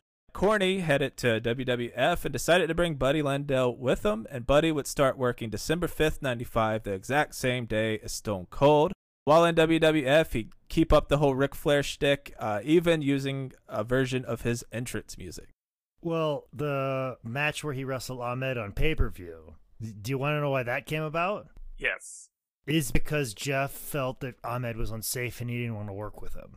And so Buddy, with that pin me, pay me attitude, which hindered him in WCW and probably devalued him, and he probably should have fought for a better spot, or he should have like really gone after a better spot. That pin me, pay me attitude was the thing that got him on pay-per-view, which got him to have a decent match. Like, hey, this guy's dependable. Which Vince probably hadn't had any dealings with Buddy Landel, and Buddy to step up and go, I'll job to Ahmed on pay-per-view. Like, you know what, sir? You are a dependable individual. You're the most dependable person that I've ever met in my entire life. And everybody's like, Vince, you know you're talking about the most undependable person in professional wrestling. And of course, that led to a lot of matches. Of course, you know, he wrestled Bob Holly, who did his tour in Smoky Mountain. So I'm sure Cornette was like, Bob Holly and Buddy Landel, they got two Smoky Mountain guys. See, Vince, I told you, Smoky Mountain's a place where, you know, probably went on and gushed about Smoky Mountain and how it produces great talent for him. And then, of course, you know, he went on to beat Matt Hardy. In the shoot interview, he was like, I beat the shit out of that Hardy boy. And if you watch that match, he did beat the shit out of that Hardy boy. You know what? I wish we would have done this episode before we did the virtual gimmick table. I would have talked to that about Matt, but then I just got to talking about that with Matt because my virtual gimmick table episode with Matt did not turn out to be what I wanted it to be. So I apologize to anybody who saw that because I had much better plans, but it just turned into a guy that was holding Funkos. But whatever. Buddy did get a title shot with Bret Hart, and Buddy, in that meeting in the Mooresville Armory with Buddy and Tracy that I talked about, Buddy talked about that. And, like, you know, Buddy kind of beginning steam, and they're kind of thinking about doing something with him, but they weren't for sure. But they're like, well, let's give him Bret. But, you know, Bret's a chance. You know, we want Bret to, like, go over strong with the sharpshooters, but, like, let's take an opportunity to, like, have Buddy Landel versus Bret Hart, but he's got to go over the sharpshooter, and they didn't know how to approach someone like Buddy, who's been wrestling as long as he has, and they know that he might have a little bit of kickback on it. So Buddy told the story, is they basically, you know, they were apprehensive about telling him that he was going to tap out to the sharpshooter. So they go to Buddy, and they kind of dance around the issue, and they're just like, well, we were kind of thinking about maybe the finish, he gets you in the sharpshooter and you tap out. And they just kind of say it real fast, and they're waiting for Buddy to give the kickback and give that Buddy Landel attitude. And Buddy sensed that, and Buddy goes, hold on, what? You want me to tap out to the sharpshooter? All right, I'm going to tap out to the sharpshooter under one condition. That it happens in the middle of the ring. That's all I want. Like, and they're like, oh, okay, that's okay. Right, and right. That's when they were like, oh, man, Buddy Landel, I knew he was the most dependable man in professional wrestling right here. He's willing to do a job right in the middle of the ring. I'll do that. And that's something that I joke around with, too. So when I work with a promoter the first time and they're a little apprehensive, like, hey, do you think you got a problem putting this guy over? Under one condition. Nope.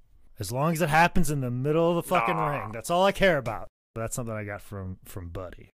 Jake, if you want another feather in your cap, Shawn Michaels Buddy Landel match, much better than the Bret Hart one. So there you go. Yeah, I bet. And a cool thing they were doing through all these matches he had is they kept bringing up, this is a 17-year veteran who finally made it to the WWF. So they seemed like they were going to make a storyline out of this guy who, like, just fought and made it to the top.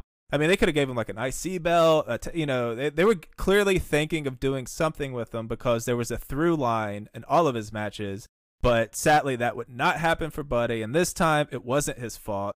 Vince was prepared to sign him to a 2-year, $150,000 a year contract, but he wouldn't go into the details, and I don't know the details, but apparently Buddy slipped and fell at the Hilton and tore his quad. From what I gathered, or maybe Jake probably heard more than me, but the thing that I heard is that there was a automatic door going to the outside of the hotel, and it was all slick and icy. Buddy maybe didn't take the most precaution, slipped, busted the shit out of his ass. And then the reason he doesn't talk about that on the shoot is because he was in the middle of, which eventually turned into a big lawsuit settlement with the hotel. But to back up for a second, the whole through line of a 17-year vet. Well, guess what, guys? This is my 17th year in the business. So that idea of this guy's been around for 17 years and it's never got a break, it never got a shot. You could tell that story again if you want, guys. I'm right here. I've had drug and alcohol issues. I think I've even cut that version of that promo before in inspiration from Buddy Landel. So if you're looking to repeat that, I'm a little more jacked than Buddy was during this WWF run as I do this recording with my shirt off. So you guys can tell it and you know it. But Jake will even job to modern day Ahmed Johnson, even now. modern day Ahmed Johnson. I will happily take the Pearl River plunge. And a matter of fact, like the way that Shawn Michaels felt about Buddy Landel, that's how I feel about Ahmed Johnson. I walk up to Ahmed like, you're calling it tonight. Which would be the biggest mistake of my time. You're dead. You're a dead man. Which I'm pretty sure you would say kick, wham, Pearl River plunge, and I'd be fine with that. That's fine with me. That's fine with me. But to paint maybe like kind of a conspiracy theory angle to all this, this is the second time that Buddy said that he was destined to make $1 million. The first was with Flair and Crockett the first time. The second time was with WWF. He could have had an opportunity.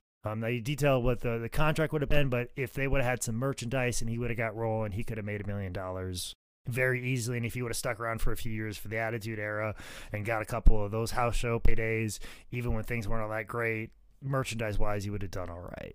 But what I always heard, because I heard different stories, that he slipped outside of the hotel. I heard he slipped in a bathtub. All I know is he slipped. I've heard a couple different stories. But something I heard that paints it a little bit differently, it wasn't so much the injury that got him fired.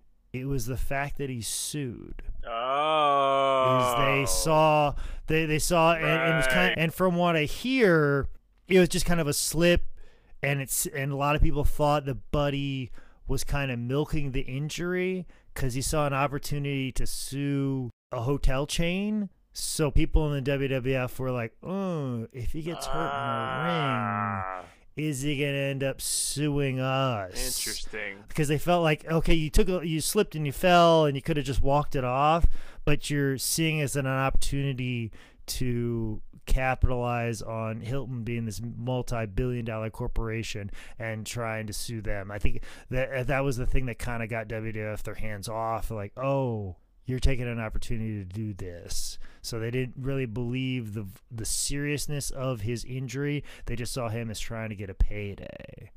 A pro wrestler getting injured on your property is a nightmare because you know he's going to sell the shit out of it. He's going to show up in court in like a neck brace, even though it doesn't make sense. He's going to cut like a Hard Times promo. He has all the tools to fuck you up in court.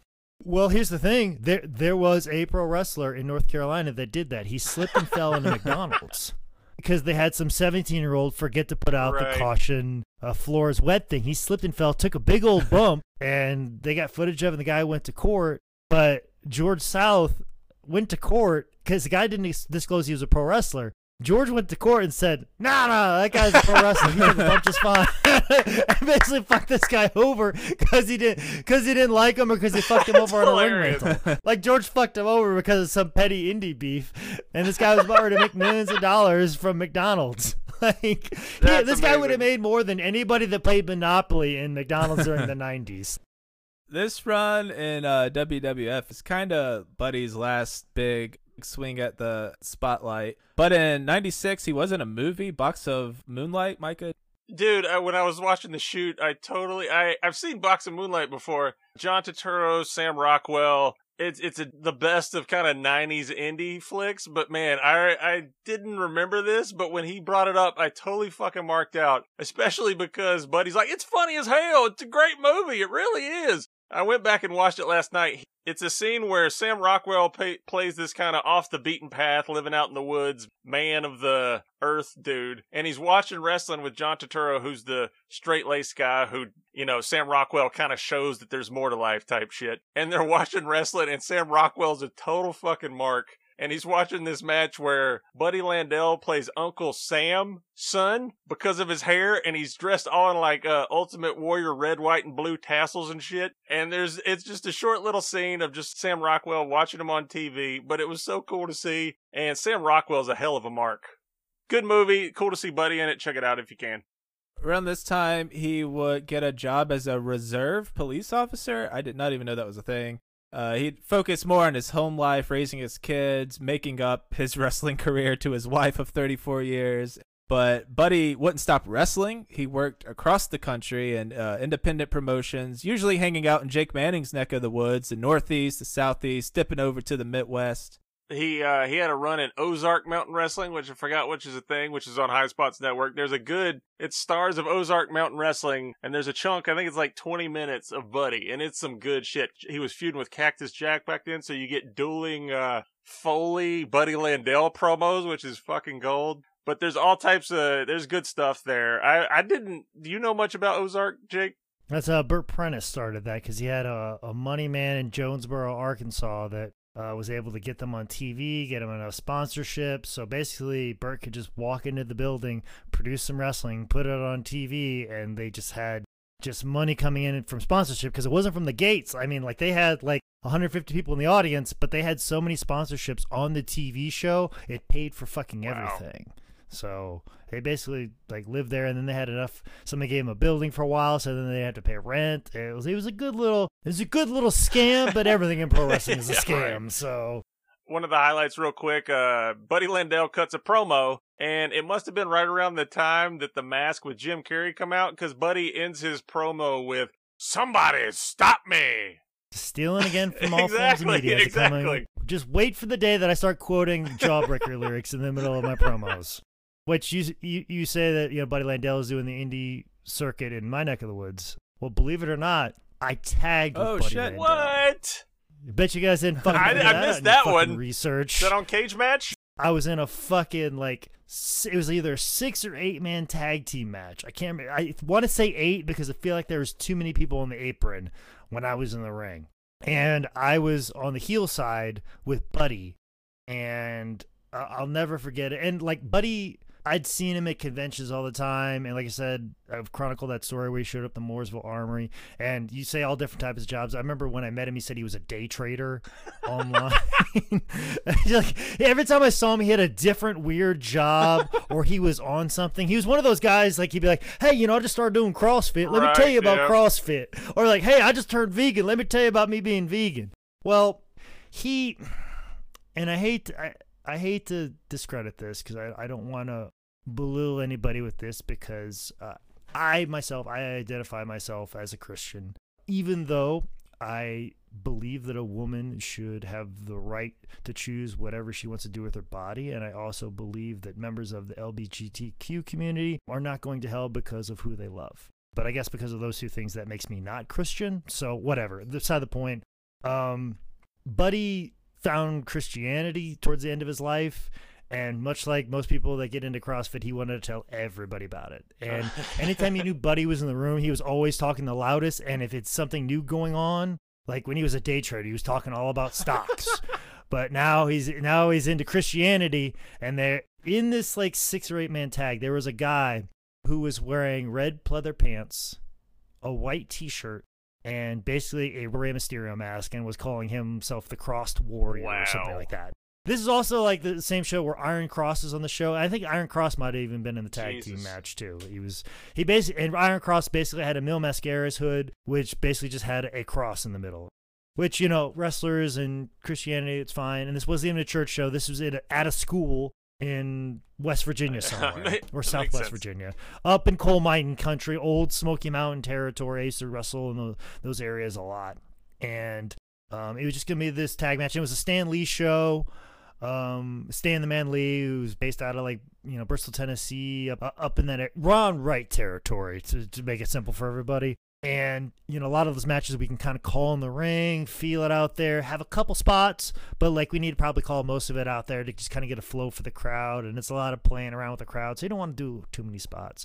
And Buddy kept going on and on and on about the Lord this, and the Bible says this, and the Bible says that. And he's just being very loud and just talking about Jesus, Jesus, Jesus, Jesus, Jesus, which I'm not a fan of because, like I said, I'm a Christian, and I know there's a Bible passage that says, the man who falls to his feet in the middle of the street and praises my name does not love me any more than the man who secretly, privately in the shadows praises me.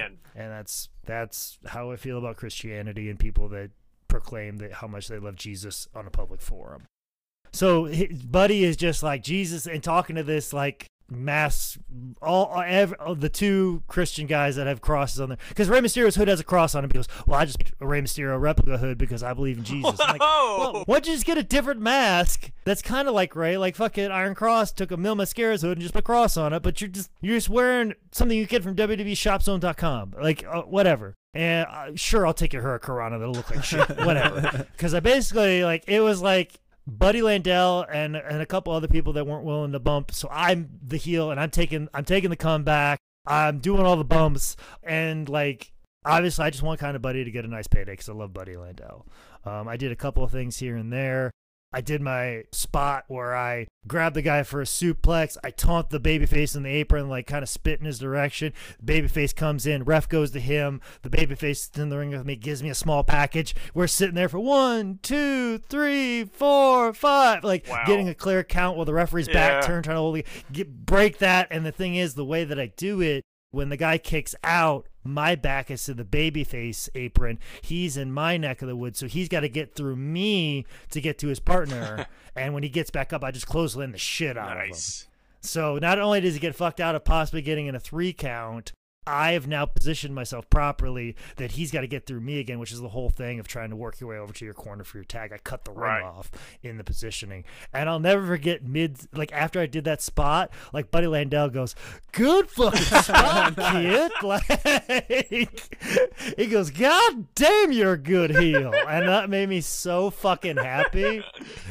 And so, we get through the match and get to the back, and in the back, he's just, he's elated because all he had to do was just really walk out with his fucking faux Nature Boy robe and just sit on the apron and watch this young kid take all the fucking bumps. do all the fucking work. All he had to do was just yell at some old ladies to shut up. And like, he just loved every bit of it. He told me back, like, man, you're such a good heel, man. You are such a good heel. And just went on and on and on and on. Well, the next match, we had this little person that usually wrestled on Stan Lee's shows. And we always would put him in different matches, but he was no Hornswoggle. He was no Masquerita Sagrada. I'll tell you that much. He was no El Torito, which is the same person. But he did give Charlie Dreamer an FU because he did a mini Cena character. In 2007, 2006, having a mini Cena on your show, trust me. We sold so many fucking spinner belts when that motherfucker was there. Like, I had to love him. He had a lisp.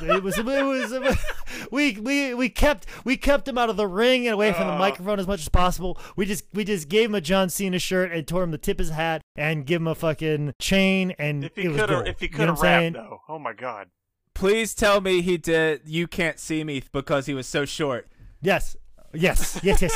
We did all of that. We did all the little person spots. And also very similar to Buddy Landel, if he got hurt, it was a big calamity. So he was the match just after us. I'm having this wonderful conversation with Buddy Landel. It's like the first time that Buddy hasn't talked about Christianity in the last 15 to 20 minutes. And all of a sudden, Mini Cena comes to the back. And I guess he did something to hurt his back, and he like gets to the back and he goes, my back,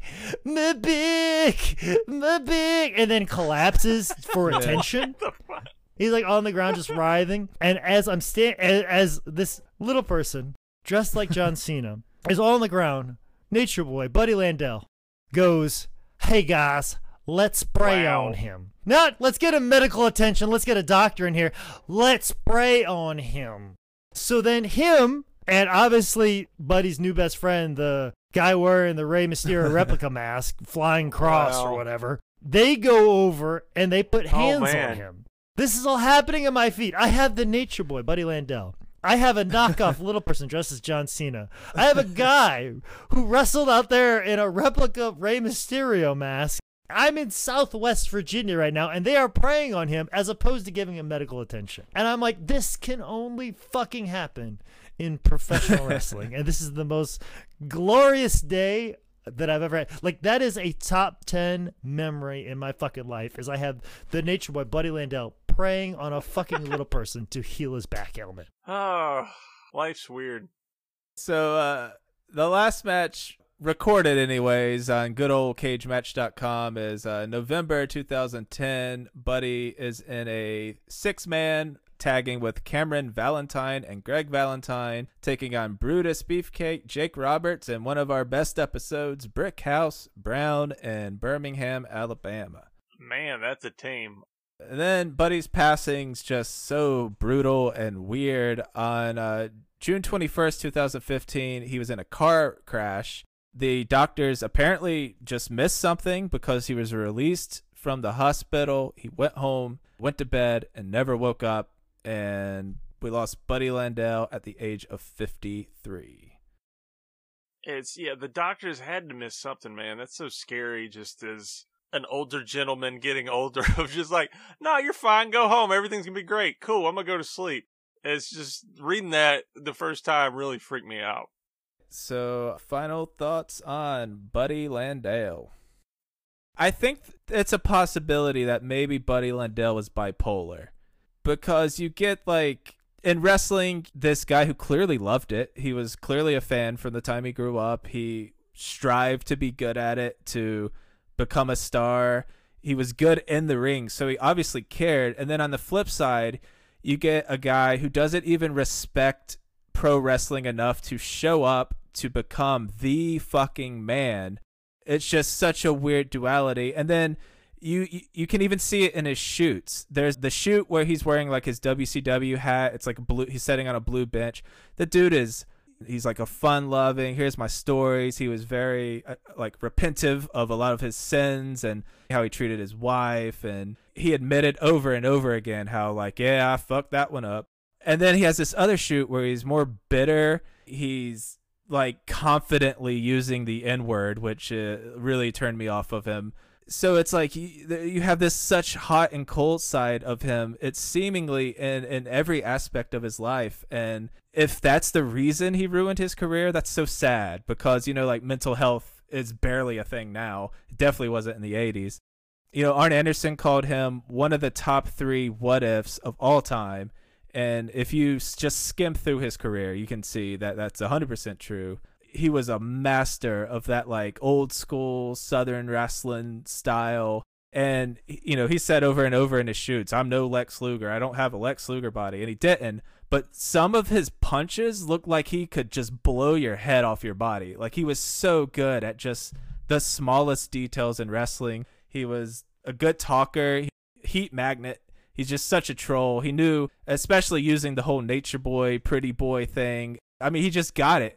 I hate the stories of dudes fixing their lives and then dying in some weird ass way, like the Sam Kinnisons, the Candidos, you know, Buddy's right there where, you know, he seemed to rededicate his life to being a better person, and then he just gets fucking taken out in this stupid car wreck. It's just so sad, but, you know, he made an impact on the sport. His handprints are there, whether you know it or not, and it's just fucking just a bummer, man. I'll still say he's one of the best punch sellers ever was. Look up on YouTube Jerry Lawler versus Buddy. There's a 30-second clip on YouTube of Lawler going off on Buddy in the corner, and he literally punches him for over 20 seconds in a sequence, and it is the best fucking punching sequence I've probably ever seen.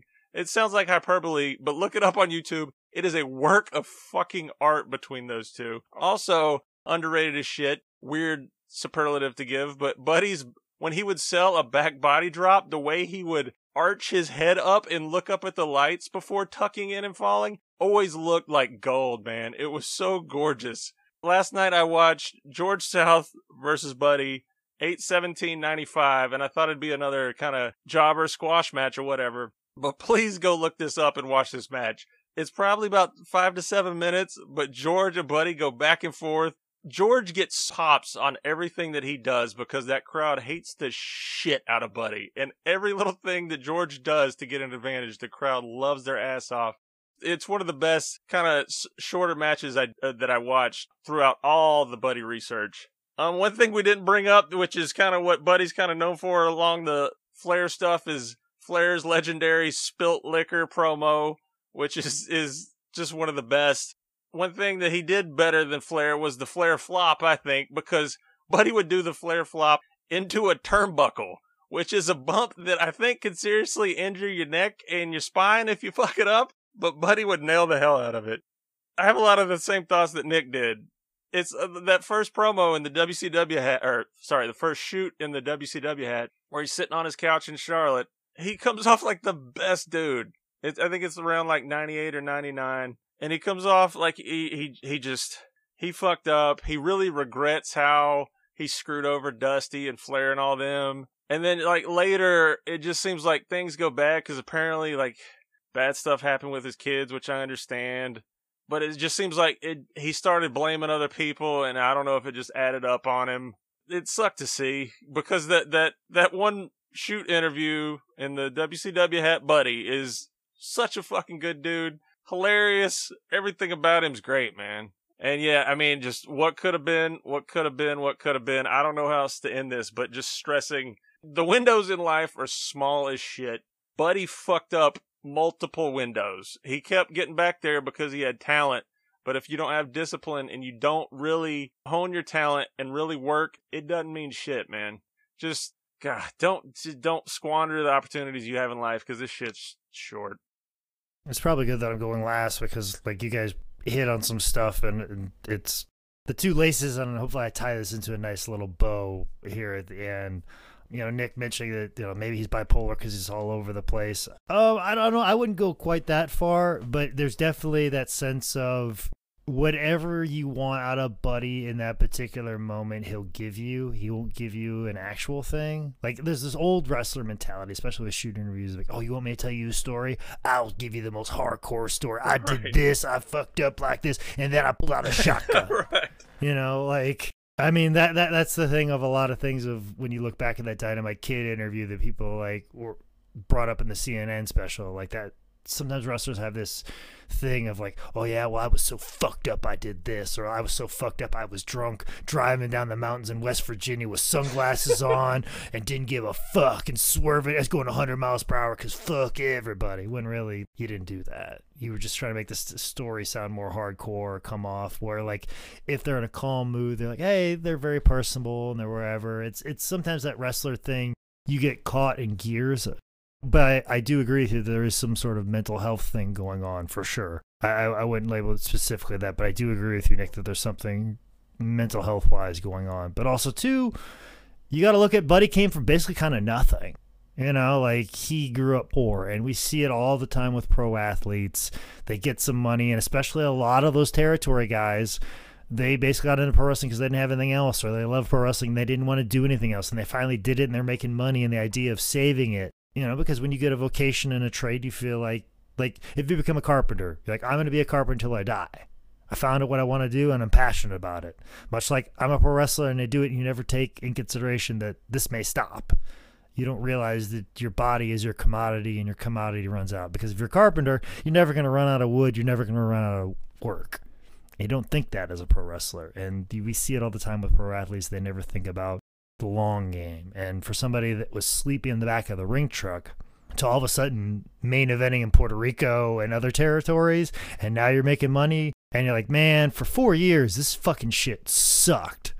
Well, now it's fucking awesome, so I'm gonna live it up because I got it. Why not? You know, I might not get this again because I know what it's like to not get this, so I want to make sure that while I have it, I do it. But where I think the mental health stuff kind of wraps in is the self-destruction and the idea of staying in comfort levels. Like the fact of like, we talk about like, why didn't he just not be the nature boy? You know, why didn't he switch from that? It was that comfort level. I think he goes through some of the issues that I have in that he didn't love himself enough. He could never see good in himself.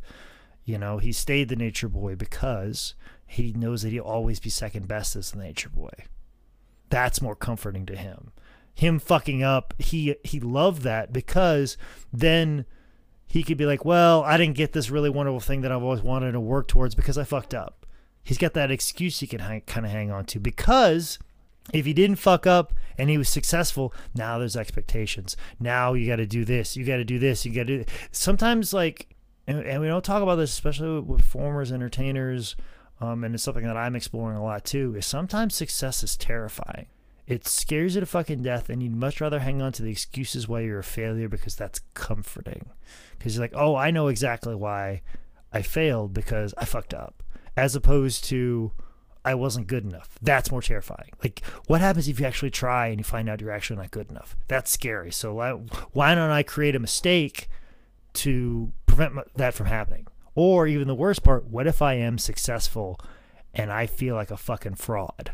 Like, what if I'm successful because I was lucky, not because I was good? That's fucking scary too. And then what happens if, like, you become a success and somebody just fucking takes that away from you? Or what if you could become a successful? When's that next bad thing coming? That's fucking scary too. Like, you don't realize how terrifying success is. And Buddy was probably one of those guys that was terrified and was almost running from it his entire career. That's why it's like, hey, pin me, pay me, great. I don't care. Keep me in this middle spot. I'm comfortable there. The idea of getting outside of his comfort zone, working main events, and understanding the responsibilities of that, that's fucking terrifying. That's scary. And that's something that I myself am working through myself because I don't want to fucking do this for 17 years. And I don't want to fucking survive and hold this all together, the 17-year career through a fucking pandemic, and then have it turn out to be a failure if wrestling ever does come back. If we get a vaccine and all of a sudden wrestling come back to what it was before, I don't want to go through all that I fucking went through already for me to be a fucking failure or not believe in myself enough to be a success. Like, that's kind of why I sought the mental health that I did, and I don't think Buddy ever got that, and he clearly needed it because, you know, self-destruction, you can just say, oh, he's unreliable or this or whatever, but sometimes it's because you just simply don't fucking believe in yourself, and he was clearly stuck in that, and it's a shame his career never got out of that, but I hope he got some sort of peace in the end, which maybe it gave him the peace at the end. Maybe he said it was good enough, or the fact that he said I could have got more, but like, man, life, as Michael said, life is too short. Why why leave it to what if? You know, it'd rather be like you did it or you didn't do it, you know, and just live with that. It's a tough thing. All right. Well, that is Buddy's episode. Thank you guys for listening. I keep forgetting to plug this and people quit doing it. Leave us a rating and review, please. We haven't done that in 30 episodes, so if you could do that. Please check us out on patreon.com/TimBellPod, where you can support our show here. You guys got anything? I think we should end on the words of Buddy himself. There's only one L at the end of Landale, and there's only one Nature Boy. Mabik!